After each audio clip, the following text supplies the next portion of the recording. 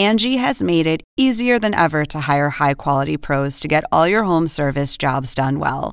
Just bring them your project online or with the Angie app, answer a few questions, and Angie will connect you with local pros who match your specific needs. Or book a service instantly at an upfront price. So join the millions of homeowners who use Angie to care for their homes and get your next home service job done well. Download the free Angie mobile app today or visit Angie.com. That's ANGI.com. This is GPS, the Global Public Square. Welcome to all of you in the United States and around the world. I'm Fareed Zakaria. To keep new cases from entering our shores, we will be suspending all travel from Europe. Today on the show, the coronavirus pandemic from all the angles, with the former head of the CDC, 2 former prime ministers, and a former Treasury Secretary. I'll ask Italy's former Prime Minister, Matteo Renzi, what America can learn from his country and how Europe is taking Trump's travel ban. I'll talk to Tom Frieden, the former head of the CDC, about why the CDC botched the testing. And Larry Summers will tell me how low he thinks the markets will go. I'll talk to Tony Blair about how today's world leaders should navigate this historic crisis. We are all in this together. All that and more. But first, here's my take. The outbreak of an epidemic is something like a natural disaster, a spontaneous, accidental eruption that's no one's fault. But that doesn't mean we can do little about it and just wait for it to run its deadly course. The evidence is now clear. The spread of the virus can be greatly slowed if governments act early, aggressively, and intelligently. Unfortunately, that does not describe the response of the United States government to the coronavirus pandemic. We can track the speed of the outbreak since January, by which time the virus had spread from China to other countries. In South Korea, after an initial spike, the number of new cases has slowed. Hong Kong, Singapore, and Taiwan, despite lots of travelers from China, have kept numbers low from the beginning. In the United States, however, we are seeing accelerating increases. What did the successful countries do that seems to have worked? They began testing early and often. They coupled these tests with careful quarantines of those infected and tracking of where they had been to better predict where the next outbreaks might occur. The public health systems had surge capacity because funding had been adequate and authorities largely communicated simple, clear, and consistent messages to the public. One new study, which has not yet been peer-reviewed, argues that without enhanced detection and restrictions on movement, the number of cases in China could have been 67 times higher by the end of February. And had China just started acting just 1 week earlier, there could have been 66% fewer cases. Who would have thought, look, how long ago? Is it 6, 7, 8 weeks ago? Who would have thought we'd even be having this subject? In fact, as the New York Times reported, the Director for Medical and Biodefense Preparedness of his own National Security Council gave a speech in Atlanta in 2018 saying, "The threat of pandemic flu is our #1 health security concern. We know that it cannot be stopped at the border."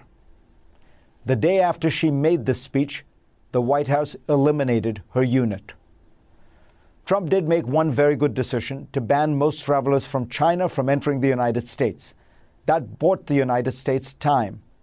Alas, that time was wasted. Testing turned into a fiasco. If this were a war, the generals in charge of that operation would have been relieved of their command.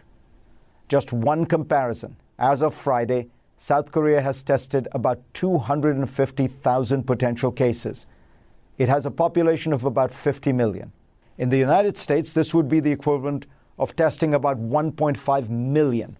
As of Friday, according to the CDC, the United States had conducted about 15,000 tests in public health labs, more in private labs, but we don't even know how many. Per capita, the United States has tested far fewer people than most other advanced countries. Trump's most recent dramatic move, the travel ban on most of Europe, is symbolic of the administration's actions. The thousands of Americans currently in Europe are apparently exempt, as are a small number of others. More importantly, the disease is already in the United States and spreading. The policy was so poorly thought through that amendments, corrections, and reversals were made to the president's speech within minutes of his having delivered it. This crisis seems to have been designed to bring out the worst of Trump. The president doesn't like or trust experts, often explaining that he knows more than they do. He has bluffed and fibbed his way through much of his life and thinks nothing of doing so again, except this time we are not charmed or amused by the bluster, but rather frightened. In most global crises, the United States takes the lead and provides comfort and assurances to the world. In this one, Trump has been mostly AWOL.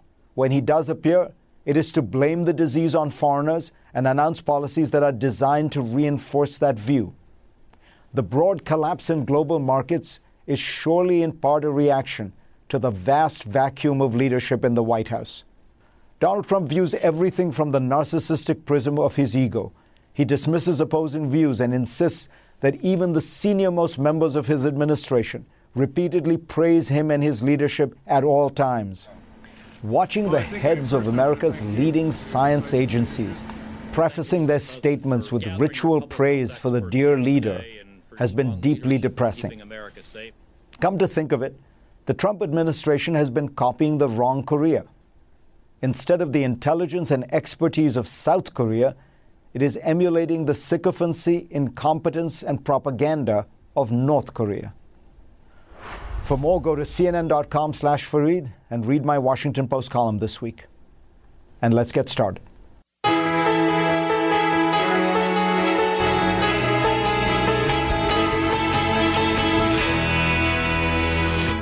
Why did the American government botch the testing of Americans for COVID-19?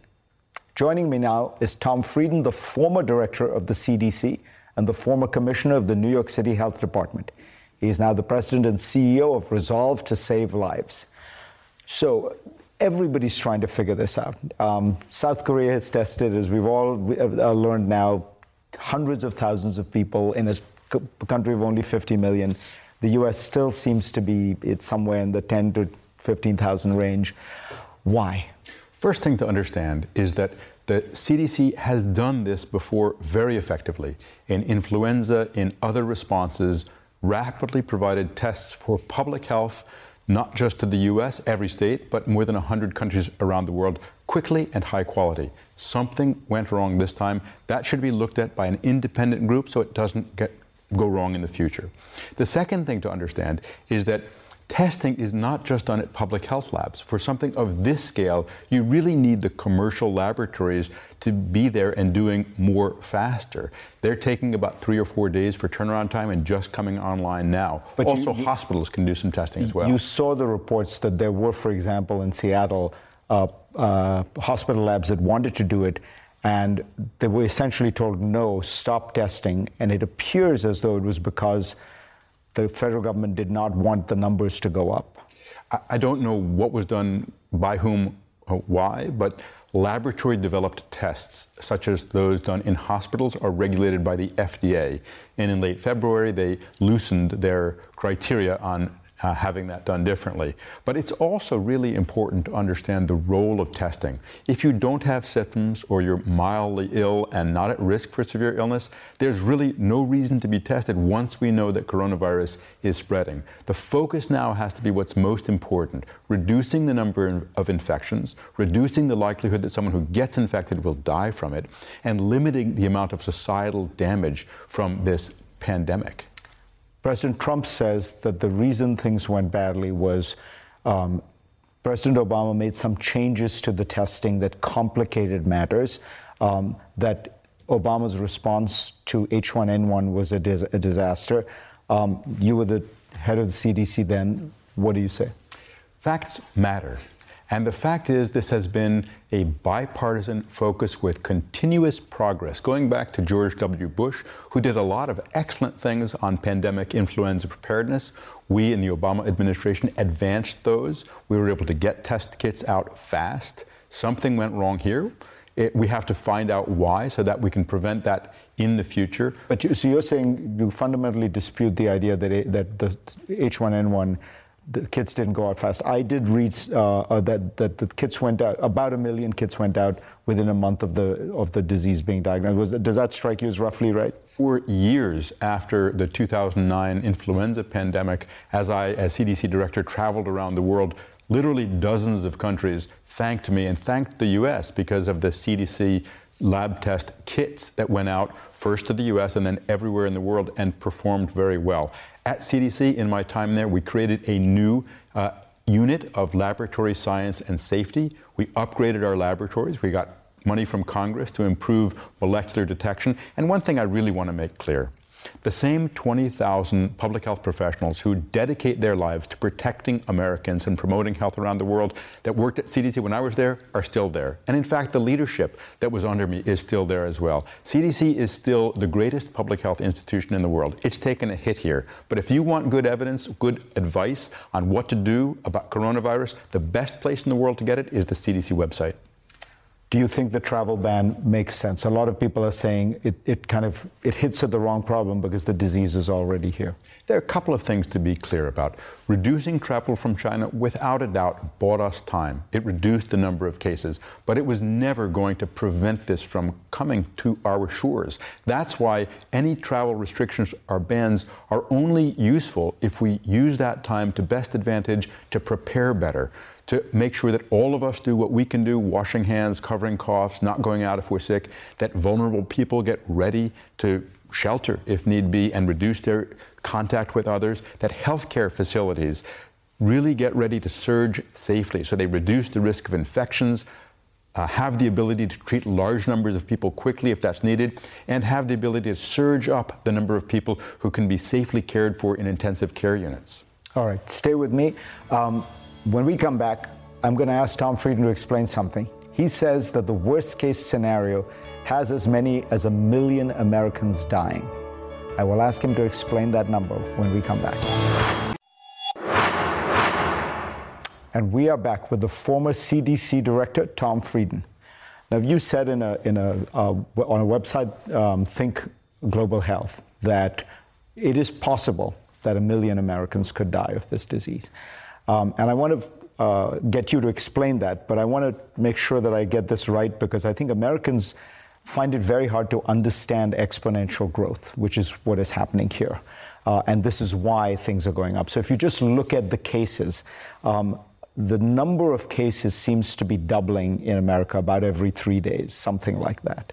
There were 1,500 roughly. 3 days becomes 3,000, 6 days becomes 6,000. 9 days from that, it becomes 12,000. 12 days, 24,000. 15 days, 48,000. 18 days, 96,000. 21 days, 192,000. 24 days, 384,000. 27 days, 768,000. And in 30 days, 1 month, it becomes 1.5 million. So that's exponential growth. And of course, then it's going to double from 1.5 million to 3 million. So that's the numbers infected. Is that what you're worried about? Fundamentally, to see how bad this is going to be, we look at two numbers. First, how many people are severely affected? And second, what proportion of the population does it affect? With influenza, we have a vaccine. We have immunity that protects some of us from it. With this new virus, we don't know fully how it's spreading, how readily it spreads, for how long it will spread, in what season it will spread. It's new. And anyone who tells you they know what's going to happen doesn't know enough about this virus. So that's why you have this 2x2 matrix where you say, assume it has a 1% fatality rate, assume it had, and in one of those plausible scenarios, you have 1 million Americans dying. One of the striking things about the analysis that we did for Think Global Health is that it could be small with hundreds of deaths, which would be too many, but still hundreds, or it could be large with more than 1 million deaths. We don't say that's going to happen. We say these are the possibilities. What we can do about it is substantial. And there's been a lot of understanding recently about flattening the curve. What we can do to prevent a huge peak in cases which might outstrip healthcare capacity. That's what we saw in Wuhan. That's what we're seeing in parts of Italy now. And that's what we want to avoid here. Explaining what you mean by flattening the curve is, let's say 1 million people do get infected. It makes a big difference if it doesn't happen over 30 days, but rather over 90 days even, because then you have a hospital system that can take care of people. Exactly. You'd like to reduce the number of people who get infected and severely ill by any means you can, but even if the same number get ill, but it stretches out over more months, you're not going to overwhelm your healthcare facilities as much. And that's important because overwhelmed healthcare facilities result in patients and healthcare workers getting infected and result in not being able to give the best possible care to people who are severely ill. Will it go away in April when the weather gets hot? There's no way to know what this will do in a different climate. It has never circulated in the world before. It's new. There are some other strains of coronavirus that have both a winter peak and a summer peak. We can hope it goes away. Bottom line, we need to work for the best and plan for the worst. Is it possible that the fatality rates that we have are too high because, in fact, there are many more people who are infected we don't know about? In other words, the denominator is much larger than we think. So we're looking at and we're saying, 3 out of 100 are dying, but actually it's 3 out of 1,000 because there is 900 people infected whom we don't know about. As the former CDC director, there are 2 things that I am just so frustrated about. First, I would like to be hearing from the top world experts at CDC every single day. What are they doing? What's their guidance? Guidance from the top public health professionals to the American people. Second, there are crucially important questions that we don't know the answers to. Do children spread this? If they don't, there's much less reason to close schools. Does this spread from asymptomatic people? Sometimes yes, but how important is that? Does it spread from contaminated surfaces? If so, then cleaning makes a lot of sense. If not, it's kind of a wasted effort. And what proportion of people die from this? And for that, we have to really get a better sense of who gets infected, how many people get infected, and which are the people most likely to have severe illness or death. That way, we can prioritize them for services. The more we know, the better we can protect people. How does this go away? Because in China, they are now resuming economic activity. They're resuming the gatherings. I look at it and I think it's amazing what they've been able to do, but won't it just start up again if you start letting people go back to all the commingling that caused it in the first place?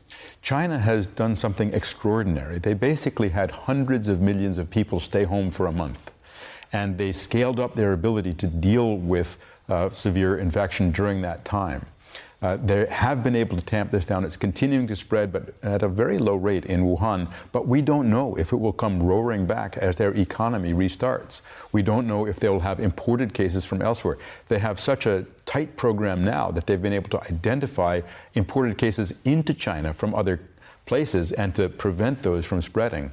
But every country in the world is going to have to deal with this. And that means that all of us need to change our behavior. It means we need to protect the most vulnerable. We need to protect our healthcare frontline workers and ready to scale up. And we need to cut back on mass gatherings that can spread this to lots of people from lots of places. The president keeps saying, and he said it many, many times, this is going to go away. Are you as sanguine, or I shouldn't say sanguine, are you as confident, this will go away? We will get through this as a country, and we will get through it best if we work together. At some point, infectious diseases circulate or stop circulating. We don't know what will happen with this virus. It could continue to circulate for years. We could develop a vaccine in a year or 2, or that may be very difficult. HIV, malaria, TB, we've been trying to develop a vaccine for decades without success. We hope it'll be successful, but we can't count on it. I'm a little more optimistic about treatment. Within a few months, we could have treatments that reduce the risk of death and reduce the need for intensive care. That would be a major benefit, but we don't have it yet. So what we have now is all of us working together to protect all of us. Pleasure to have you on, sir. Thank you. Next on GPS, from human health to the health of the world's markets. The former Treasury Secretary, former president of Harvard, Larry Summers, joins me in a moment. Disney parks closed, sports seasons suspended, Broadway going dark, major conferences postponed, and thousands upon thousands of flights canceled. This is the new normal, and the markets melted down this week. Let's dig into what happened and what might come next with the former Treasury Secretary, Larry Summers. Larry, we know what the markets have done. What is happening in your view to the economy, to the actual economy, and how big is this? Very little that's good. I think there's a 85 or 90% chance, Fried, that we're going to have a recession. I'm not at all confident that the recession will be a mild one. It wouldn't surprise me if it was as bad as the recession that we had in 2008 and 2009. Why do I say that? Estimates suggest that tens of millions of people are likely to have this illness over the next couple months, the next 6 months. They're likely to have significant periods of being out of work. And for each one who has to stay out of work, somebody else is knocked out of work because they can't get a spare part, because there's no point in having vendors if they're not going to be baseball games, because they're not going to be airplanes if only 11 people want to fly, and so forth. So you've got a real breakdown of the whole mechanism of exchange on which an economy depends. That in turn causes financial difficulties. That means less purchasing still. That means more financial difficulties. So I think the likelihood is of a pretty serious dislocation and problem. And it's made worse by the fact that the Fed's basically out of ammunition. With interest rates so close to zero, they can reduce interest rates more, but I don't think it'll make very much difference. They can buy longer-term bonds, but when interest rates on 10-year bonds are already below 1%, I don't think that's going to make very much difference either. So I don't think this is a completely solvable problem, and I think the economy will slow substantially. That's part of what is being discounted into markets. And we hope that the squabbling will stop in Washington. I don't expect it, but I hope it. Am I right in thinking the only thing that could really turn things around is on the medical side? In other words, if the Fed lowers interest rates, if it's cheaper to borrow, people aren't going to start flying if they think they're going to get the coronavirus, and sports games aren't going to be rescheduled. And even if you were to give people some more purchasing power, they're still not going to go to a basketball game, first of all, if the season is canceled, but they're not going to restart it if the fear, unless there is a medical shift. I don't quite see how the economic stuff really helps. Well, I would differ slightly with you there. You're not going to resolve this problem as long as tens of millions of people are waking up every morning worrying about whether they or one of their family members or somebody there would otherwise run into that day is going to be getting a very serious illness. If you don't fix that, you're not going to fix the economy. On the other hand, whether you make sure that the flow of purchasing power is maintained, that will have an effect on how much economic activity takes place, that will have an effect on how much the vicious cycle develops and unravels and make things worse and worse. So this is a case where we need to do both things. First priority is getting the medical stuff under control. And if we do even half as badly with hospital rooms and ventilators and intensive care units as we've done so far with the tests for corona, we're going to have very, very critical problems. But that doesn't mean you can ignore the purely economic aspects. Let me ask you about something that strikes me about what happened in 2008, and you were in the White House with President Obama once his term began. There was a lot of global coordination. The Obama administration coordinated very closely with other governments. The Fed coordinated very closely with other central banks. It feels like this crisis, there is much less global coordination. Is that a problem? Yes. You remember, Fareed, about 10 days ago, the Fed cut interest rates, and it was completely and utterly ineffective. Part of the reason for that was that the Treasury had announced 24 hours before, with drum rolls and cymbals, that there was going to be a G7 phone call. The G7 had their G7 phone call. There was nothing that came out of that phone call, despite the drum rolls in advance. And then, several hours later, the Fed went entirely on its own. And so anybody looking at it could not have been in doubt that there'd been some attempt at publicity around cooperation, no actual cooperation, and then American unilateralism. You had the feeling on something that was quintessentially international. It was about people crossing borders carrying germs. I think it's a very serious problem. And I think one other thing, which is in 2009 at the London summit and at those intervals, a crucial role after the United States was played by the Chinese, who really committed themselves to stimulate their economy. It was probably the last big aspect of U.S.-Chinese cooperation. And after all the trade war hijinks, you certainly don't have any sense of ongoing cooperation between the United States and the Chinese. Sobering thoughts. Thank you, Larry Summers. Thank you. Next on GPS, former British Prime Minister Tony Blair on the world's response to the coronavirus. How are leaders handling it, and how should they? When we come back.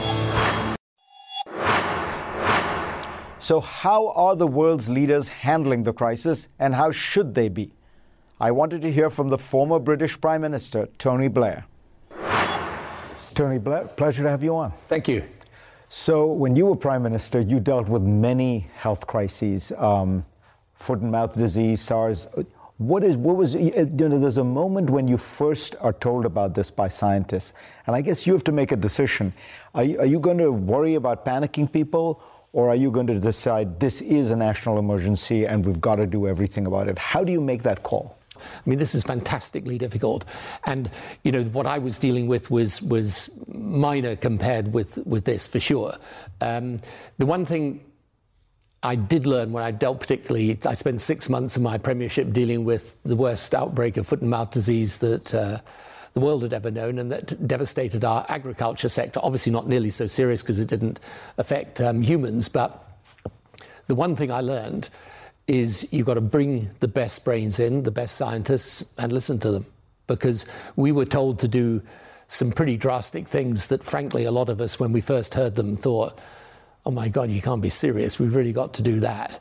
And actually, the scientific advice we got turned out to be absolutely right. Their prediction of how you would take this thing out turned out to be absolutely correct. So I would not dream of second guessing anyone who's in government right now. They'll be privy to lots of information that I'm not, but it's fantastically difficult. But when you look at the countries that have done well, they are the ones of South Korea, Taiwan, Singapore. They're the ones that seem to have done exactly what you say, listened to the scientists early on, taken the dramatic, sometimes drastic measures early on to stop the problem. In other words, go big, go early, and hope that it abates. Yeah, and it's a very difficult judgment because you're making it day by day. And also, of course, people are really worried about the effect on the economy. I mean, people will be put out of work. This could be actually worse in some of its aspects than the financial crash. So it's got a major implication. And if you're a leader, it's not... Well, one thing you can be sure of, in hindsight, people will come along and say whatever judgment was made was probably not correct. But the one reflection I have is that maybe we just have to do the best we can as we bring this outbreak under control. But then I think after that, we've got to look at the global response and how you coordinate it better to things like this, because you've got to think this isn't the last time we'll have an epidemic of this sort.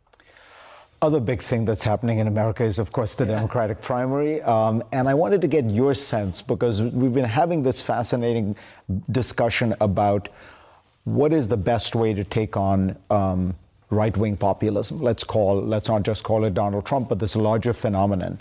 And there's Bernie Sanders who says the way to do it is to be more progressive, more ardent, and there's Biden, who in a sense seems to be promising a kind of restoration. Where do you think the left should go? So when I hear the rhetoric around Bernie Sanders, who, by the way, is obviously a very capable guy, but it's eerily familiar to anyone who's just watched the debacle unfold of the British Labour Party and our election defeat in the UK, which is essentially the worst in our 120-year history. And I just don't think there's an appetite for socialist revolution. There wasn't in Britain. I'd be surprised if there was in the US. And so I think people are if they go down that path, it's an enormous gamble, put it like this, because you're essentially saying we're going to put aside the middle ground. We're not really going to try and reach that. Instead, we're just going to up the turnout. And that's exactly what the strategy of the Corbyn Labour Party in the UK, and it failed drastically. And over here, the Sanders turnout is not materializing. That is to say, if you look at the numbers, he's not bringing out the new voters. Yeah, that's why I'm a skeptic about it. Now, on the other hand, I think what is important is to recognize that, progressive politics has got two big challenges.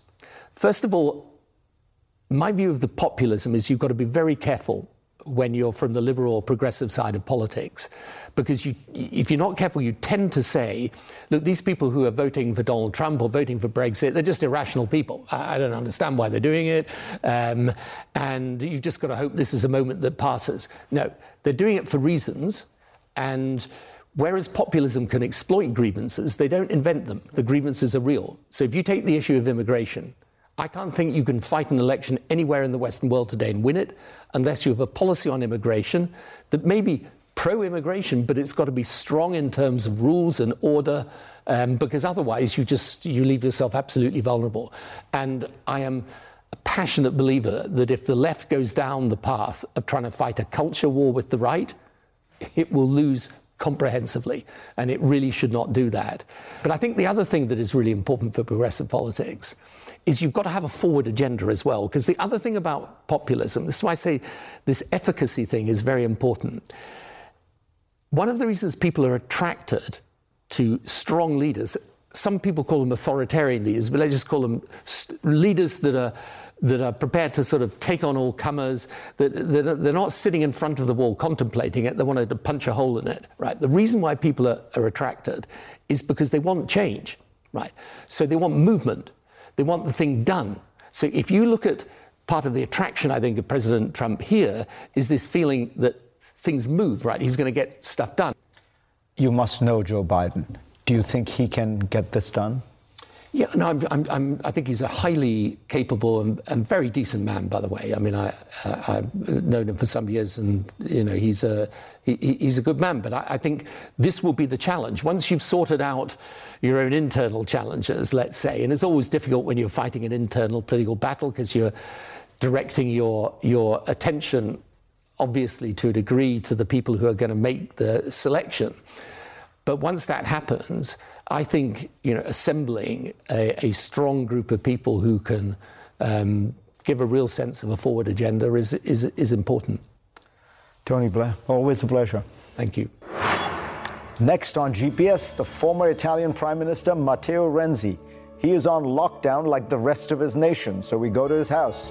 When we come back, he'll tell us what lessons we can learn from what Italy did wrong and right. The Western nation most devastated by COVID-19 has been Italy. Seeing the rapidly rising incidence rate and death toll, Prime Minister Giuseppe Conte put the entire nation on lockdown earlier this week. What lessons can we learn from the Italians? Let me bring in one of Mr. Conte's predecessors, the former Italian Prime Minister, Matteo Renzi. Matteo, welcome. First, give us a sense of what is life like with this kind of a total lockdown? What does it look like? It's very strange. It's the first time, fortunately, in the history of Italy after World War II. And of course, it's an unbelievable experience because we as Italians, we are a people very expansive, very ready to shake a hand, to touch the other people, to live in a community. So it's not easy for Italian people, but I think it's necessary because unfortunately our country was the worst in the Western community in terms of people infected. So it's as bad news, but it's a necessity. My only opinion is, please don't make the same mistakes of Italian guys. And it's very important, don't waste time to fight against coronavirus, because we blocked the direct plane from China to Italy, but we don't block the contagion, the spread. Now it's time for all the countries to bring the right decision as soon as possible. What do you think of President Trump's travel ban, stopping essentially all Europeans from coming to the United States for at least 30 days? I have a lot of respect for President of the United States, for President Donald Trump. I think this is not the answer. With all my respect, block the plane with Europe is exactly the same mistake Italian government made 2 months ago when we blocked the direct plane with China. President Trump is the President of the United States. I have a lot of respect for him, but please, we have to learn from the past. President Obama during Ebola in 2014 was the first to be careful about the risk of pandemic event. Please, we have to don't waste our time now, because this is the time to act now. Does it seem to you that global cooperation has kind of fallen apart? This is the first real global pandemic. The United States, certainly traditionally the leader, is not playing that role. And yet it's difficult to imagine how it will be solved without a global coordination, since, as you say, it's a global disease. I believe we need a global coordination because in the globalized world, pandemic event is this demonstration of how little is our planet. Of course, it's not easy. If we check on YouTube a very good speech from Bill Gates 4 years ago about exactly that point, the world is not ready for the next pandemic event, we can understand how big is the problem. But if every country decide alone, we haven't the possibility to solve the problem as soon as possible. So China was the first country, was the first problem, and President Xi Jinping worked to block with the Chinese way. China is not a democracy. There is not a problem of respect of constitution as in the Western community. Then South Korea. South Korea used technology, ICT, big data to block that. Then Italy, but Italy is only the first of all Europe. And then the United States. We have to work together. We cannot say, USA are better than the other all at the same time. This is a problem of China, is not a problem of Europe. No, it's a problem of everyone. I explained that message to my all the colleagues in the European Union. Please, if we continue to think that is only a problem of Italy, you will be the next. And that is a big problem for everyone. Matteo Renzi, pleasure to have you on. Thank you so much. Thanks to all of you for being part of my program this week. I will see you next week. Now streaming exclusively on Max, a new CNN flash doc about the album that has Nashville talking, Call Me Country. Beyonce and Nashville's Renaissance. Watch it at max.com/callmecountry. Max subscription required.